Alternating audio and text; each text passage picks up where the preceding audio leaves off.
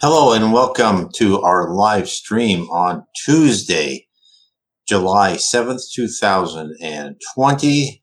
Today we're talking about, again, the book Gone West in part two, all from the officer and his first impressions of hell. I introduced him last week, and you can look at this on my YouTube or my BitChute channels, my last video on this. Before I start, please subscribe, hit the bell, give us a comment.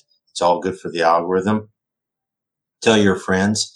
Now, I give a live stream every Sunday and Tuesday nights at 5 p.m. Eastern United States time. In fact, I just talked to someone in North Africa.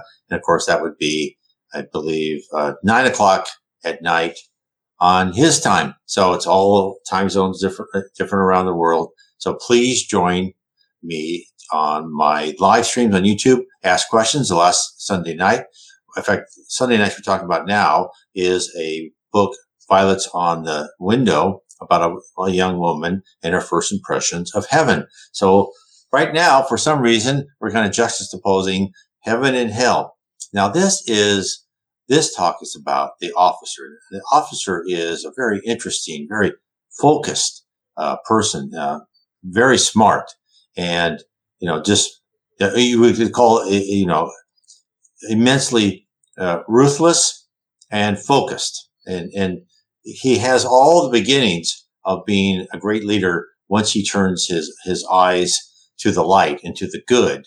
I hear that and I read that many times in different spiritist literatures, especially by the spirits who talk to the Reverend G. Val Owen.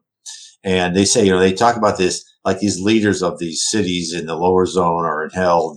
And they go, that guy, he says, once he turns and he uses all his strength and his focus and his energy to the good, he will rise up very quickly in the spiritual hierarchy. And that should tell us something. Think of what a company wants for them to have a valued employee. They want someone who's self-disciplined, who can focus on what they need to focus on and get things done. And that's what heaven wants too. They want both. They want it all. They want us to be good, get rid of our primitive emotions, and yet still retain our immense and intense intellectual activity and curiosity.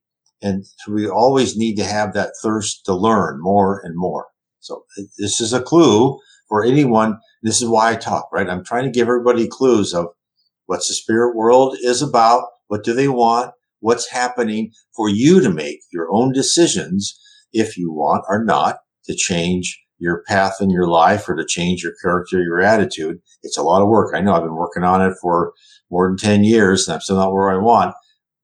Believe me, rewiring your brain to get rid of your habits of not gossiping and thinking bad about people, because after all thoughts are recorded by the spirit world, is not an easy task. And therefore, I'm trying to give you all this information so you can make your own decision. Now, let's get into the officer's first impressions in hell. So when our medium of the book, J.S.M. Ward, what he does, and I give a link to the book in the description section. He sits and he talks to these people. So now this is where he gets the second letter from the officer, and this is J.S.M. Ward saying, "He took me away, I know not where, but it was into an awful darkness. Soon I was aware of a vast crowd of other spirits.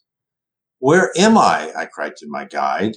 'Where would you like to be?' he asked. 'Whatever place you wish to go, you shall.'" And this is the officer saying it now. Because "I want a drink," I cried. So to set this right, the officer had just died and his old friend met him. And then, he was at his funeral, and then he said, "Let's go get a drink." And he goes, "Okay." And he says, and then the officer said, "I want a drink." And then this guy said, "Come along. We have one here who looks after all who thirst." In a moment, I was aware of a howling mob, and over them presided a being. How I shall describe him? He most closely resembled a drunken man, low, bestial, sodden with drink, foul in every way. There was nothing grand or majestic about him, nothing of what Milton describes of ruined splendor.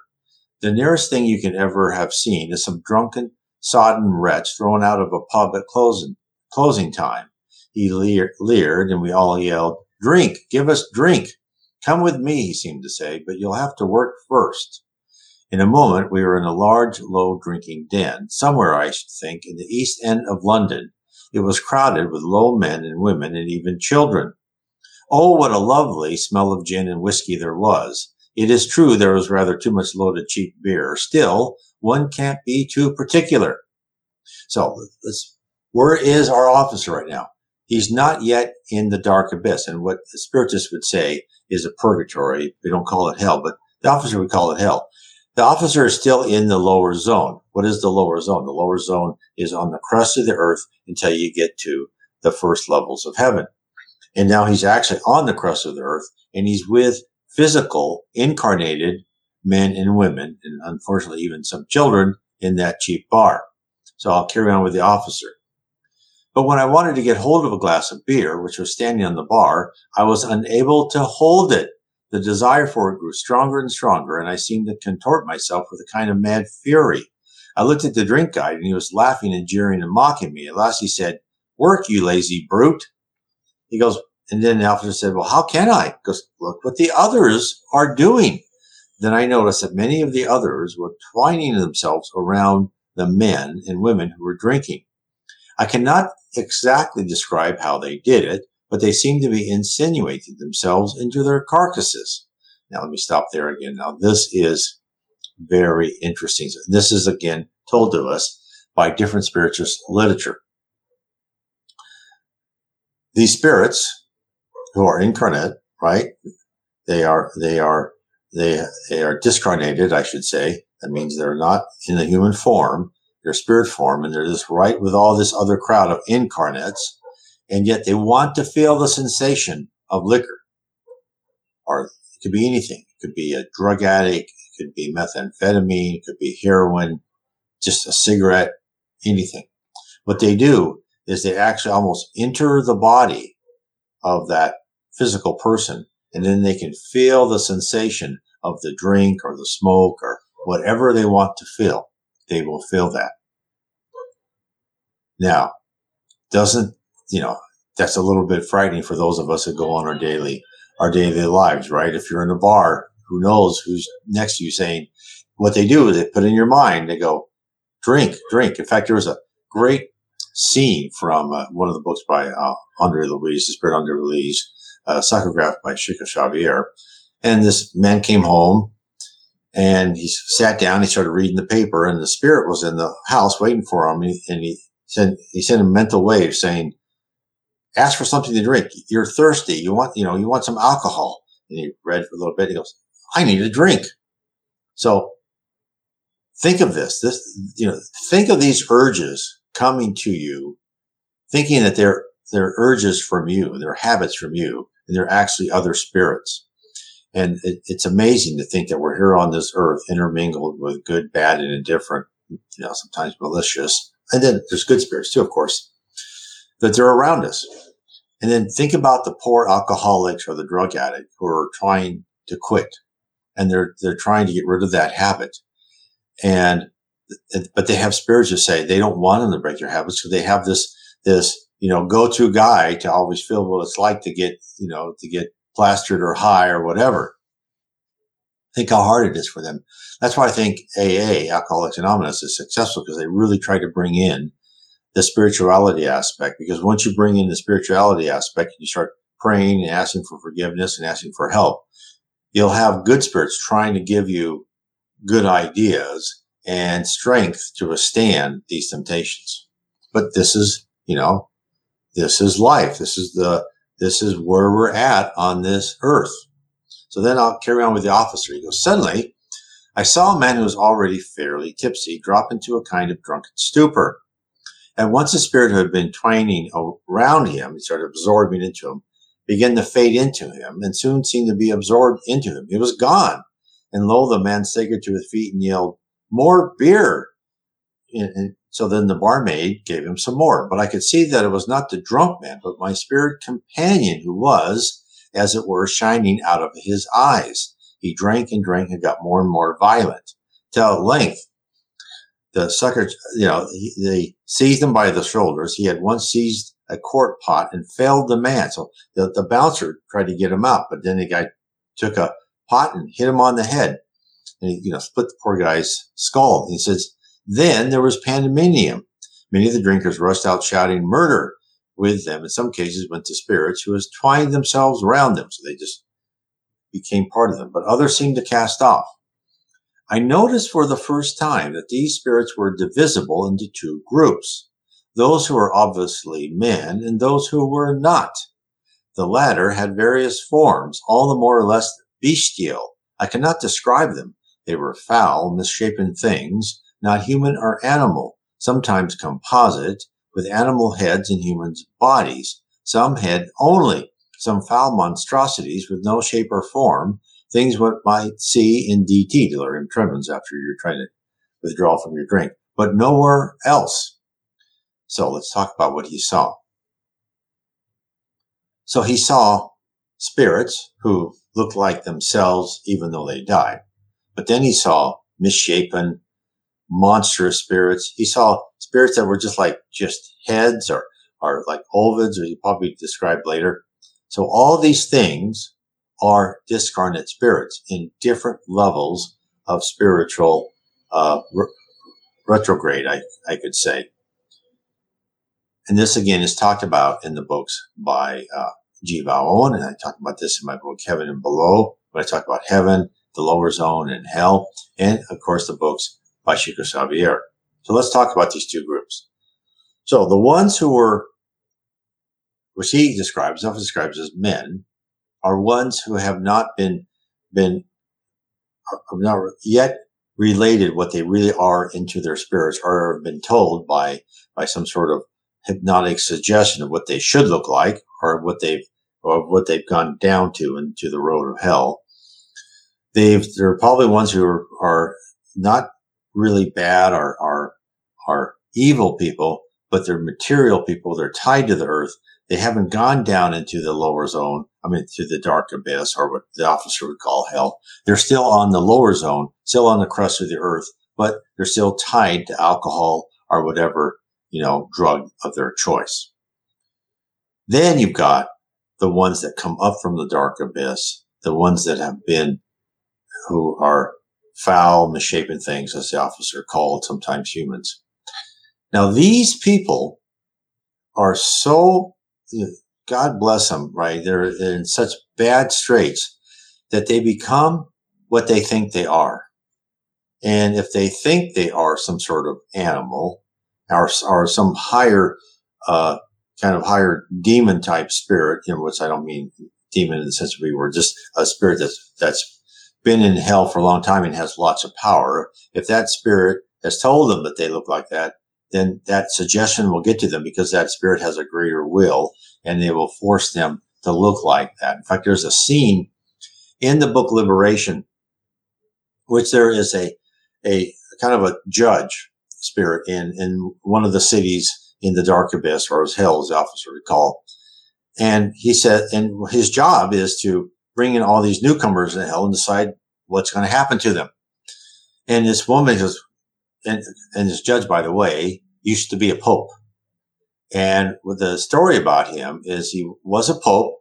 He first went to heaven, and he wasn't treated with the respect he thought he should have been, and he went right back down to hell.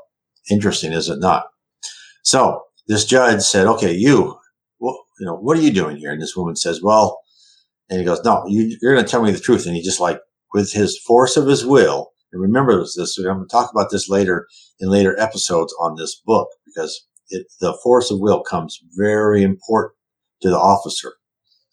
By force of his will, he says, no, you tell us what you did. He goes, well, I killed my husband. I could care less about my children.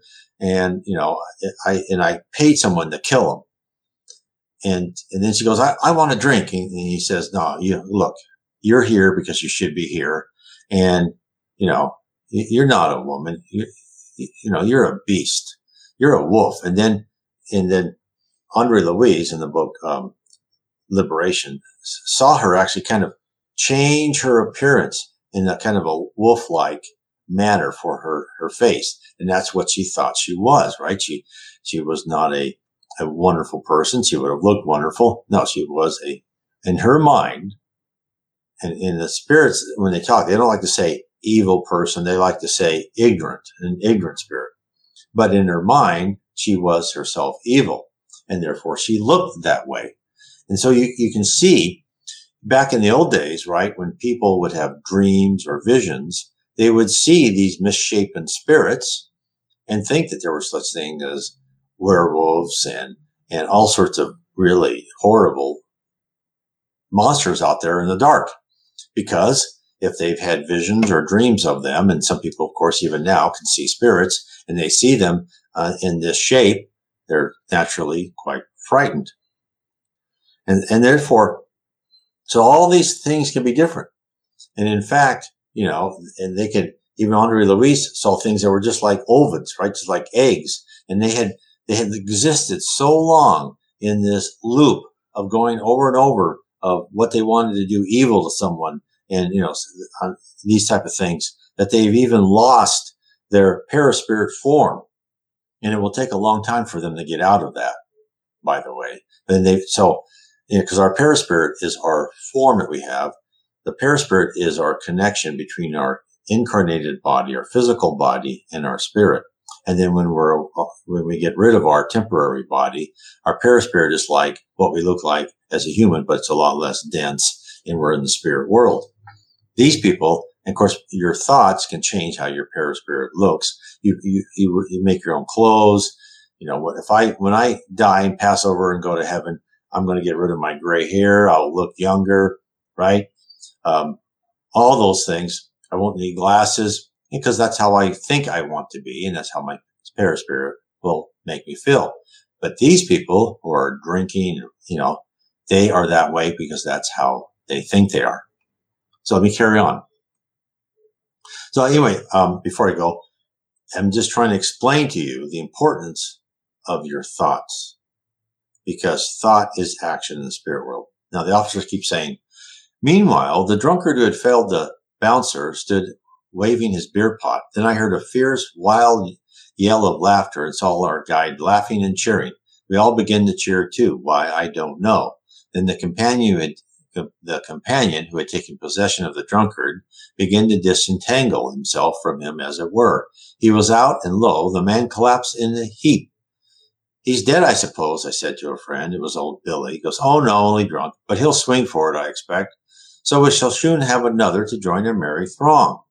But it was not really he that did it. Of course not, but who's going to tell that to the jury?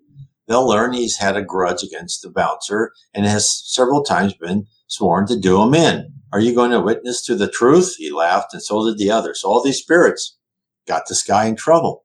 Then he says, just then a policeman entered, and soon a dozen people were busy explaining what had happened. Several more men in blue entered and picked up the drunken man and carried him out. Well done, said the Grand Master of the ceremonies, as Billy facetiously called him. Well, now you others go and do likewise. So here's this poor drunk who was influenced by ill-intentioned spirits, did a act of violence.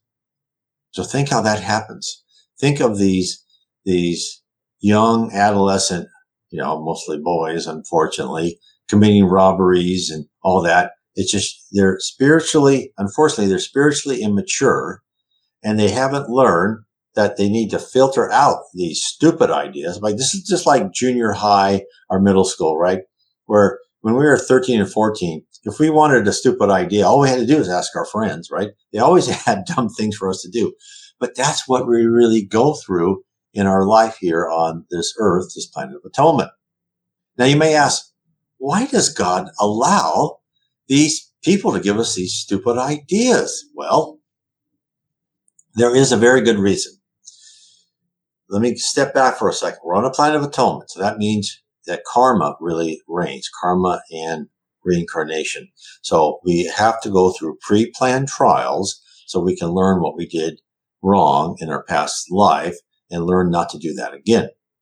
Now, that can take many forms, and that could be a whole nother talk, but just bear with me for a second. Now, as part of our learning, we need to take out our primitive emotions and replace them with uplifting emotions, charity, love, fraternity, honesty. And we need to do that in every environment, because someday we will be a higher spirit, and a higher spirit creates by thought. And that higher spirit may have to go to planets like the Earth and work with primitive spirits, ignorant spirits, and put up with all of these people, and then learn all about them and learn to guide them in the right direction, and learn to handle different stimuli all over from huge crowds. This is something you have to learn in order to rise and ascend into heaven. So in essence, we are here learning that we have to be good, and we have to learn to filter out the dumb ideas, the destructive ideas, the mean ideas, the petty ideas. We are like the people in boot camp that are slogging through the muddy field on our bellies with the demonic sergeant firing live machine guns, right? Ammo over our heads. You are being trained. And you are being trained pretty darn effectively. And this is what your life is on earth. Think of that. That's why when you go through these trials and tribulation, when your significant other leaves you and just like wipes your money out, and this is like just not honorable at all, you just kind of go, oh, okay, well, I guess I must have done that to somebody else in my previous life, and I've just learned never to be like that person again. That's how you should take these trials and tribulations. Instead of saying, I'm going to get revenge, on that person, or the next person I have a relationship with, I'll be just as mean as that person was to me. That is the exact wrong lesson, because you're going to have to learn that lesson again in either this life or next life. You really want to say, oh, okay. And then you just have to laugh at it. You have to laugh at like, oh my God, what did I do? That's what I try to do. And it helps. So this is why, when you learn more about the spirit world and how everything works, we're in this classroom, we're in this, boot camp of learning how to really behave in whatever circumstances. It's like when you're training to be a policeman and they'll yell in your face, or in the Army, Marines, whatever, they'll yell in your face, they'll spit at you, probably not anymore, but they'll do all these things and you just have to keep cool. That's kind of what we need to do too. It's not easy, but that's part of training. Everyone has to go through it, men, women. That's the way it is. And it's for our benefit. Because if you think about the power of a high spirit, they have immense power. And would you want someone, who's like sometimes like I am, like sometimes petty, and I might lose my temper less and less as I go on, but say I still do. You want me to have immense power to change the whole world because of my thoughts? I don't think so. No, you don't want that. So you are being trained for something magnificent. So let me carry on. Well done, said the Grand Master of the ceremonies. So it goes, now you others go and do likewise. And the drinking started again. And after a time, I found in some way I could get a sort of satisfaction by twining around a man. So he means like absorbing, going into a man and then feeling. So he's going to explain it. Because it was not exactly drinking, being more akin to the satisfaction one gets used from smelling alcoholic spirits. But it was grand and yet unsatisfactory, a sort of Dead Sea fruit. So we hung around that pub for many a day, and I learned even to take possession. I can't describe and won't how we got possession, but it's something similar to the way in which I am able now to write. You need not fear. I don't wish to do these things now. He's talking to the medium. And if I did, there is a great guardian spirit who stands by you, not to mention your own father-in-law. Now, I'll give you a rest as Mr. L has arranged. Besides, I've told you enough about the drinking den, and then we'll go further in the next session. So here's the next session. Now the officer's again talking to the medium. He says, now I think I better explain who the drink guide is. He is not an elemental, nor is he the figure conjured up by the thoughts of men. He is created by the lust of all who desire drink, ergo to excess. If all the world were to cease to desire strong drink tomorrow, he would gradually fade away, not all at once, because we over here would be able to sustain him for a little. But as we should no longer be able to gratify, even in the shadowy way I've described, our lust for drink, in time he would fade away for want of sustenance. So too with all the lusts we know. The old idea of the 7 deadly sins was not far off, but there are a jolly sight more than 7. The demons created by the imagination of men fade as the men who created them, by thinking of them, move on, but unfortunately they are always being created by other men. Some parsons do quite a lot towards peopling hell with devils, while they torment, as we have been taught to believe they would. Those who have not been taught about them don't see them. So again, he's telling you a lot of this stuff is in our minds, and people who think they deserve hell and think they deserve to be their feet to the fire for all eternity. Now that won't happen. But what the spirit world does is if they think they're that bad and they were that bad, they'll let them, experience that for a while. They'll think it's for eternity, but it's not. That's part of their punishment. He goes, the elementals are quite different. They exist of themselves as much as we do. How they originally came into existence, I do not know, but you must not suppose they are all bad just because I speak of them as such here. They are blithe, light-hearted spirits who haunt dwells in woodland glades. The fairies of our childhood, innocent children still do occasionally see them, but as they are laughed at for their pains, they cease to believe them and so lose their power. Now, this is something, these type of elementals, I'll stop there for a minute. Now, you don't really, so far I've not read a lot about this. I know they have said in the books, and I go over this in my book, Spirits in this Spirit World and Spirit Attributes. There are all sorts of levels of spirits. And there are what he calls elementals. There are spirits that take care of the geography. There are spirits that take care of, nature and animals and plants. Now, we, the humans, as far as I know, right? When I say humans are incarnated or discarnated humans, I say spirits with free will. We have free will. We have instinct, of course, like animals, but we have a lot more free will. Animals, there's not a complete dividing line, but most animals are really powered by instinct. Some of them have a little bit of free will, which you've seen in your cat, dog, horse, or whatever, but they're mostly guided by instinct. We have instinct too, of course, and that's with us in life after life, but we have free will to do as many good things or bad things as we want. But there are all sorts of other types of I don't know what to say this. You can call them elementals, but you can also call them, when you look at the spirit world, as if this huge, complex operating system, this complex environment, right, with data all around, like you can see it, we're in the matrix. But if you think as you're in the matrix, there has to be these control environmental applications that are not allowed free will and yet are affected by some stimuli. Think of a video game in which you have an avatar and you're giving commands to the avatar to go from one place to another. But in the background, as he goes from one place to another, and as the clock goes around, the shades may different, right? The sun, it may turn into night, right? There's something in control of these other things.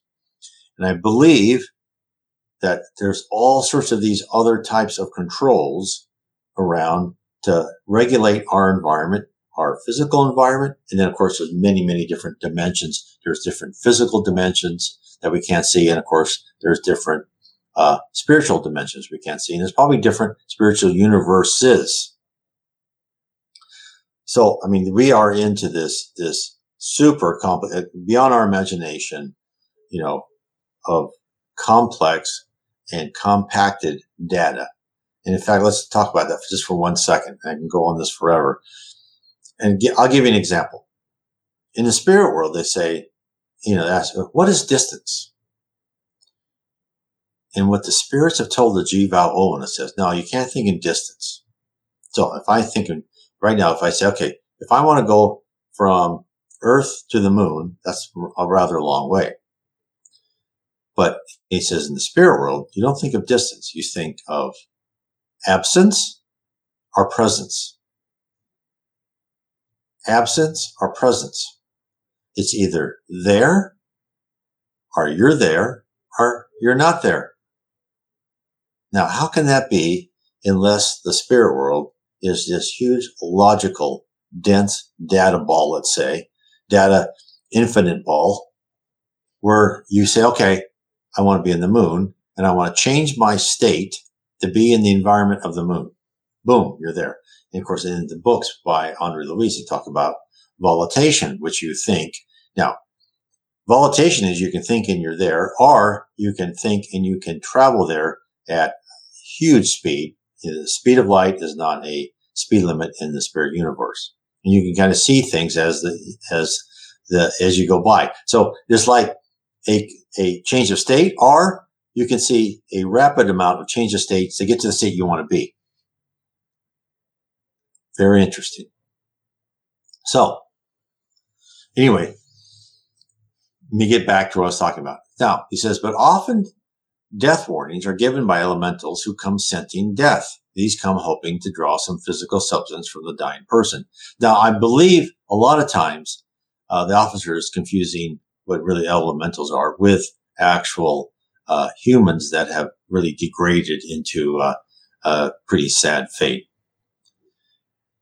Let me carry on. So this naturally leads one to the subject of vampirism, which that same word is used in the books by Andre Luis, which is fortunately rare, though it does occur, not, however, in the crude form usually related in legend. This now has given a glimpse, a rather horrible one, of some of the beings who we meet here.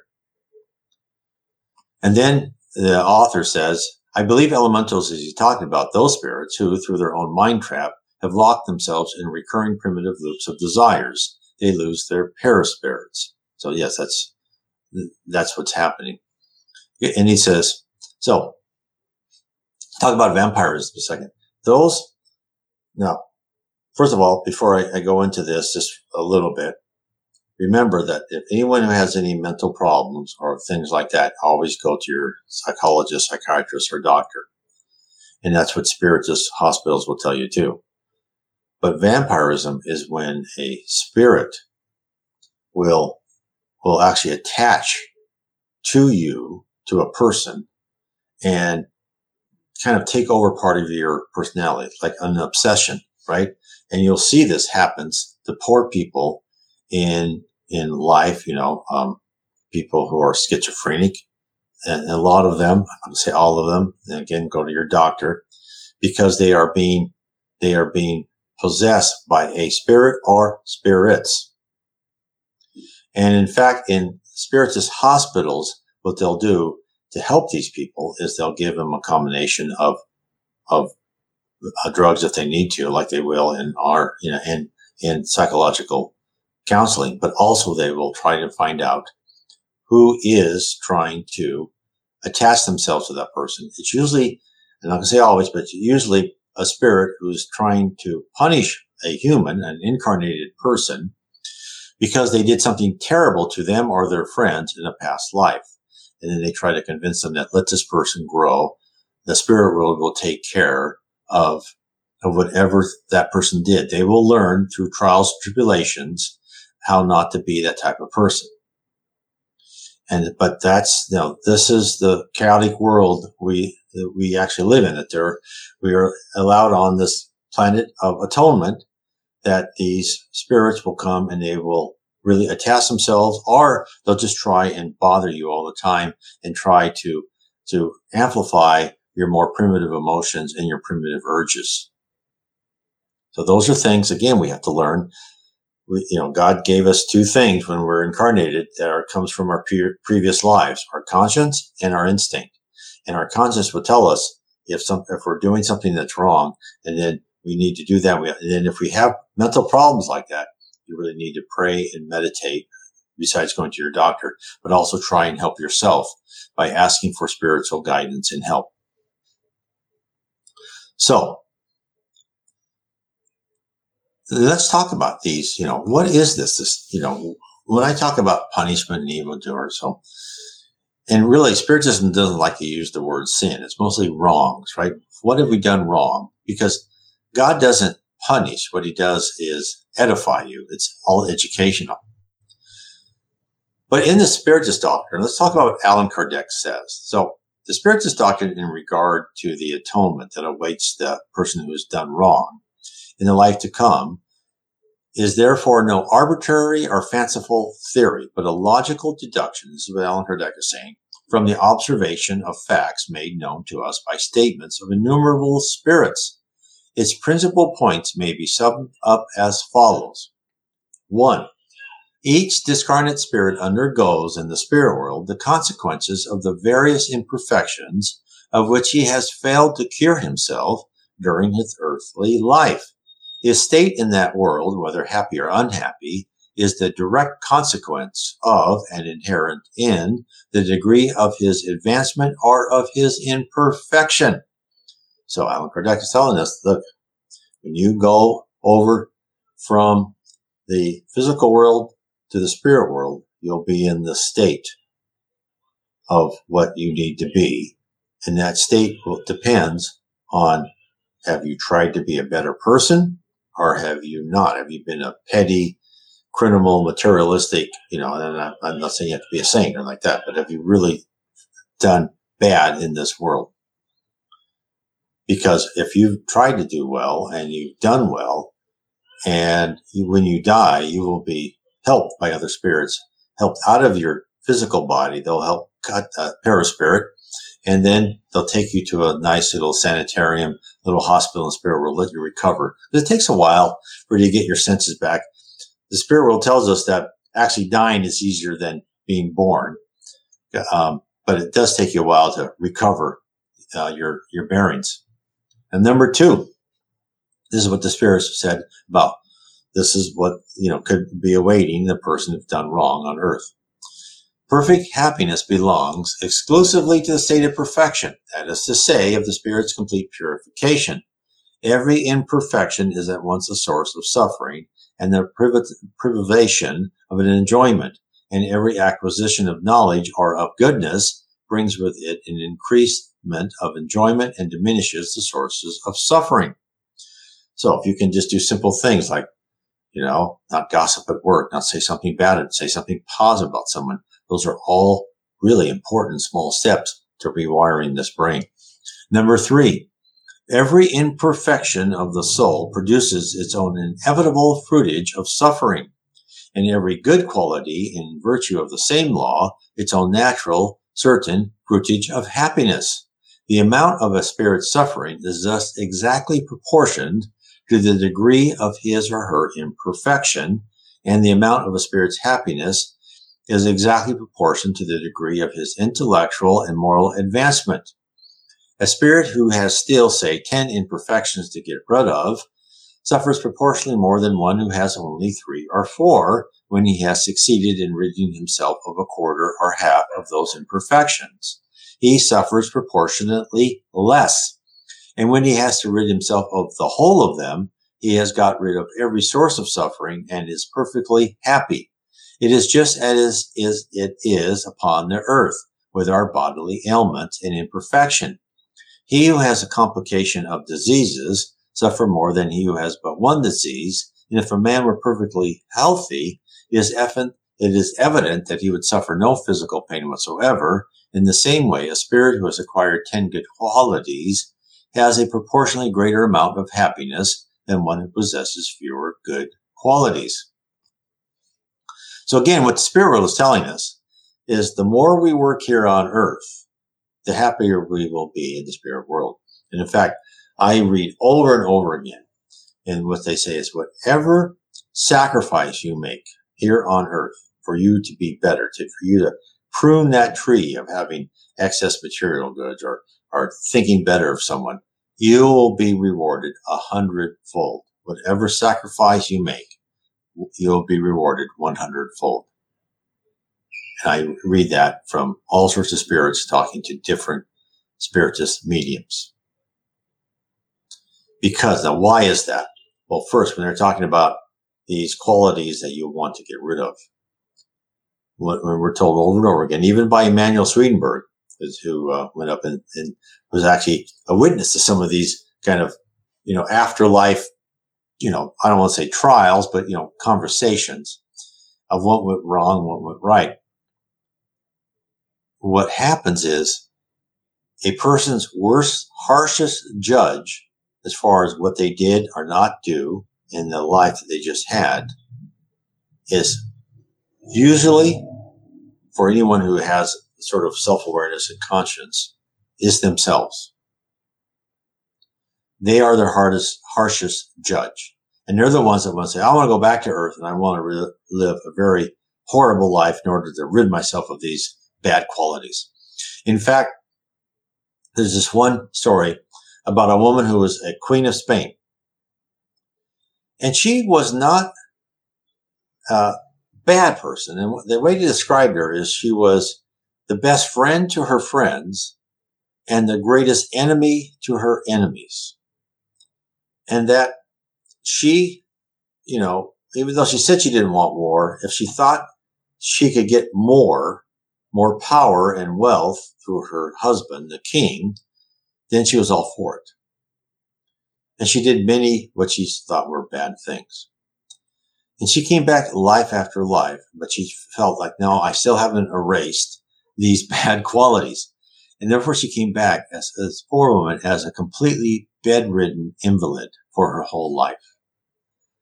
For her to finally show what it was to be humble, have no pride, and to accept whatever she's given and not trying to take from others. And in fact, I have been told, my wife and I have both been told, we have been in positions of power. And instead of helping the people under our management, we use them to gain wealth for ourselves. And I'm sure that's why in this life, I was never allowed to have much money for any amount of time. I might be paid off for something as a company was bought and sold, but some way, somehow that money always went. I didn't drink it. I didn't, do drugs or gamble it, but I was probably given what I thought were really great stocks to invest in. Of course, all of them went, to practically nothing. And I'm sure that was, Spirit's giving me those ideas that I thought were my own. So that's how that works.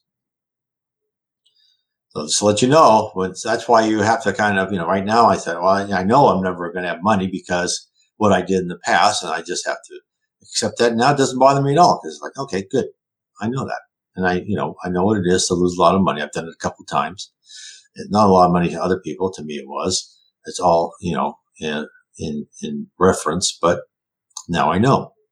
So then, number 5, he says, suffering being indissolubly connected with imperfection and enjoyment with excellence, the soul finds its own chastisement in itself, wherever it may be, and needs no circumscribed place as a scene of its suffering. Hell is consequently wherever those souls that suffer, as heaven is wherever those souls that be happy. So how do people go into heaven or hell? What is that? What is that process? So I've talked about the process of reincarnation and where you're reincarnated, and the pre-planned trials and tribulations are planned because of karma, right? Because what you've done in your past life is a lot of input into the curriculum of your present life. And your present life, if you want to have a good next life, be as good as you can in this life, because that's going to decide your next life, right? But so where do you go? Well, the other thing within this set of divine laws is the law of affinity. So that means that you go where there's others like you. Same type of pleasures, desires, intellectual pursuits, character, personality. That's where you go. So if you're a pickpocket who likes to take advantage of people, you won't go to heaven because there's none of those guys there, right? But there's plenty of them in either the lower zone or below. You'll go with others like you. And it's kind of like the opposite of the golden rule, right? Treat others as you would want to be treated. Well, what that happens to them is they are treated as they have treated others. So if you're like a petty criminal, you're going to have all these people around you that are trying to take advantage of you. And so what this means is that how the spirit world gets people to change their outlook on life is they put them in an environment where they go, oh, this is not a good idea. I don't mind being this way when I'm the only one that can take advantage of people. But when everyone takes advantage of me, maybe I'm learning I shouldn't do that myself.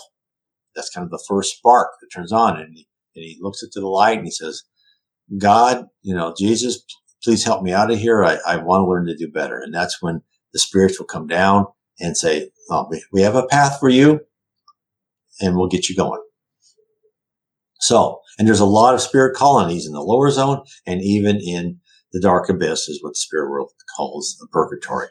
And they'll have outposts in there that these people will go and they'll start learning about themselves, about the spirit world, and how to change their attitude and their character.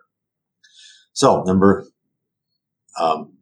6, the good or evil that we do is the result of the good or evil qualities possessed by our spirit. Not to do all the good which we have the power to do is evidently the result of imperfection on our part. And consequently, as every imperfection is a source of suffering, a spirit suffers not only for all the evil he has done, but also for the good which might have done, but did not do during his earthly life. Number 7, a spirit suffers through the wrongs that he has done in order that his attention being concentrated on the consequences of that wrong, he may better understand its disastrous nature and be led to amend himself. So that's really, I think, number 7 is the key, is that those are your trials, right? You suffer through what you have done wrong in order for you to go, oh, this is the consequences of what I did to someone else has now been done to me. Now, the wonderful thing about the spirit world is usually what is being done to you is not anything as bad as what you did to that other person in your previous life. But if they give you this little hint like, I don't think that's a good idea, and you still ignore it in one life, your lesson will be harsher and harsher because you may need that hit on the head to get your attention. Let me give you an example. The spirit Camilo Branco, in this wonderful book, Memoirs of a Suicide by Yvonne Pereira, he committed suicide because he was blind when he was pretty old. He was blind by syphilis. This is around the end of the 19th century. He went blind. And then he was brought to this place. He had to spend some time in the lower zone because if you're a suicide, you cannot leave the lower zone. There are exceptions, of course, to this, of course, if you're really driven to it unfairly. But then he was taken to the Spiritist hospital and they explained to him, okay, you thought you're going through this horrible thing, but if you waited a week, a month, a year, whatever, this trial would have ended. No trial, the spirit world, Jesus does not give anyone a trial that they will be permanently defeated. No, there's always a way of victory. Now, that victory could be death, but then you're out of that trial. So then they said, okay, now we're going to tell you why you went through the trials you had to go through. So this guy was blind by syphilis when he was old. He was a famous writer. It was called The Balzac of Portugal. His book is brilliant. Now, why did he go blind when he was old? Well, he found out he was a member of the Spanish Inquisition. And that to give you one example, he had this woman he loved, but then this other man came along. He was a better prospect, and she didn't really like him anyway. And she went and lived with this guy who was a very good wife to him. He wanted to get revenge on this woman and her husband, so he joined the Spanish Inquisition, rose up because he just did whatever they wanted him to. He had no conscience, right? But, hey, I've been in middle management. I can't fault him for this. And he finally, and during the Spanish Inquisition, of course, these people had a lot of power. They could say, I think you're a Protestant, and I'm going to take you and torture you until you say, yes, I am a horrible person. So he took the husband. And he put the husband in jail, tortured him a little bit. And then he went to the wife, said, look, your husband in jail. And the wife said, look, I'll do anything you want me to. He goes, okay, you have to sleep with me. So and of course, he slept with a poor wife. And she was just, he wanted her to love her, but of course she loved her husband. And she goes, now, can you give me my husband back? And he said, okay. And he got bored with that. It didn't work the way he wanted. He got bored with it. Okay, I'll give your husband back. But what he didn't say is in what shape he would give the husband back. What he did, he had hot pokers and he blinded him in both eyes. Gave her husband back blind, tortured. And of course, the poor husband came back home, couldn't see. And then very soon he got his young son to give him like a letter opener or some sort of little knife, and he committed suicide. Now, for this horrible deed, all Camilo Branco had to do was be blind in his old age. Now, how nice is that? But that's what it works. But now, who knows? Now, Camilo's going to have to go back into another life. He's still going to have to go through a period of blindness. I don't know if it's going to be worse or the same, but that's how this works. This is how this karma works. And they said, if you've committed something bad, you're going to learn what it's like to be on the other side. So then the next one is a spirit undergoes the penalty of his defects, both in the spirit world and in the life of the flesh. All the tribulations, all the miseries which we suffer in earthly life are at once the consequences of our own defects and expiations of faults that have been committed by us, either in our present life or in some of our former existences. By the nature of the sufferings and vicissitudes that we have to undergo in our present life, we can judge of the nature of the faults committed by us in a preceding life and of the imperfections to which those faults were due. So I can't tell you how many people say, if I don't have memory of my previous life, how can I learn? Well, I'm telling you right now, this is how you learn. You analyze what's happening to you. And by analyzing what's happening to you, you have a pretty good idea of what you did in the past. Plus, here's the other aspect of it. If during the time of when you were thinking of, should I do this or not? And you had this thought in your mind of doing something that you kind of knew, your conscience said, I don't think so. Usually what that is that's what you've done before in a previous life, and now you're being tempted again. Hopefully, you were going to bring up your conscience and say, no, I'm not going to do that. I'm not going to commit that crime, or just, I shouldn't say crime all the time, just act of petty jealousy or whatever it was. I'm not going to do that. I'm not going to be mean to that person. That is a huge victory. If you could say, no, that person did that to me, but I'm not going to care about it. And they could have had a reason, whatever. I'm not going to worry about it and move on. That is, I cannot tell you how huge a victory that is. And what you need to do when these people do these things to you, and it could be politicians, it could be government officials, it could be friends per se, right?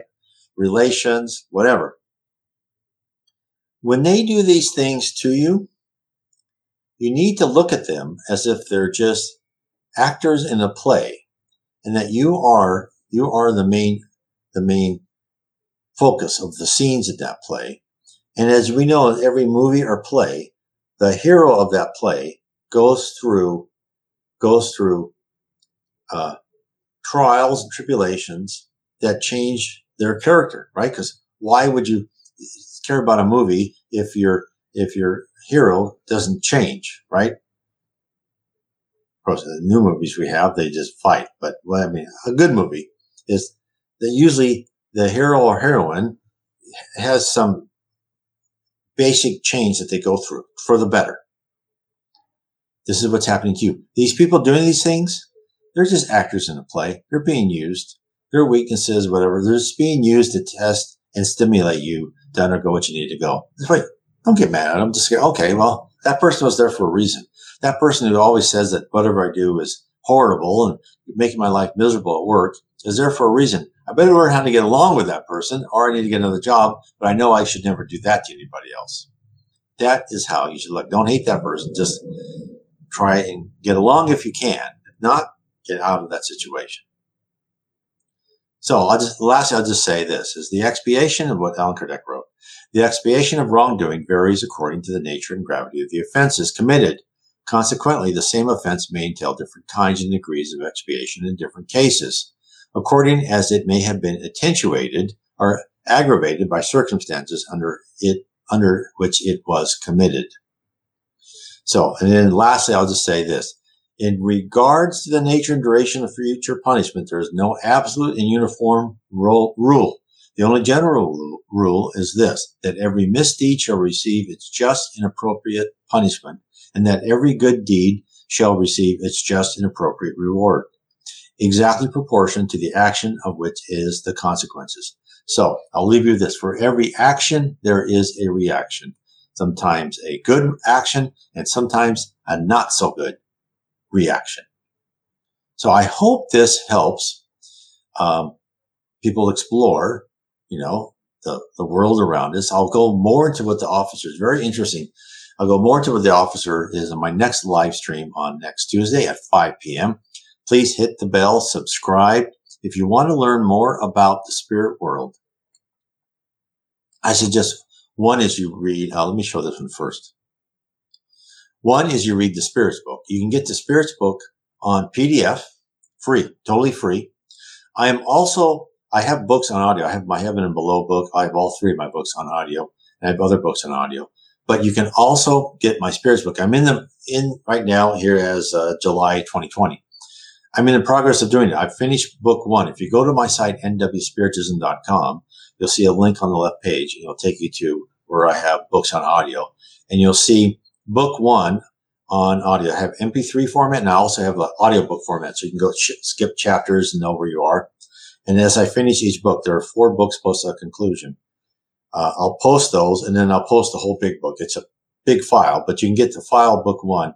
It's like a Dropbox place. You can download it. It's all free, costs you nothing. I also have my book, Spiritism 101, The Third Revelation. If you go down the right-hand side of the navigation bar, I have it on Kindle and audio and paperback.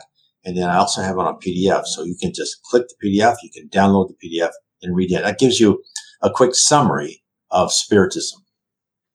And so there's all sorts of stuff. It doesn't cost you anything.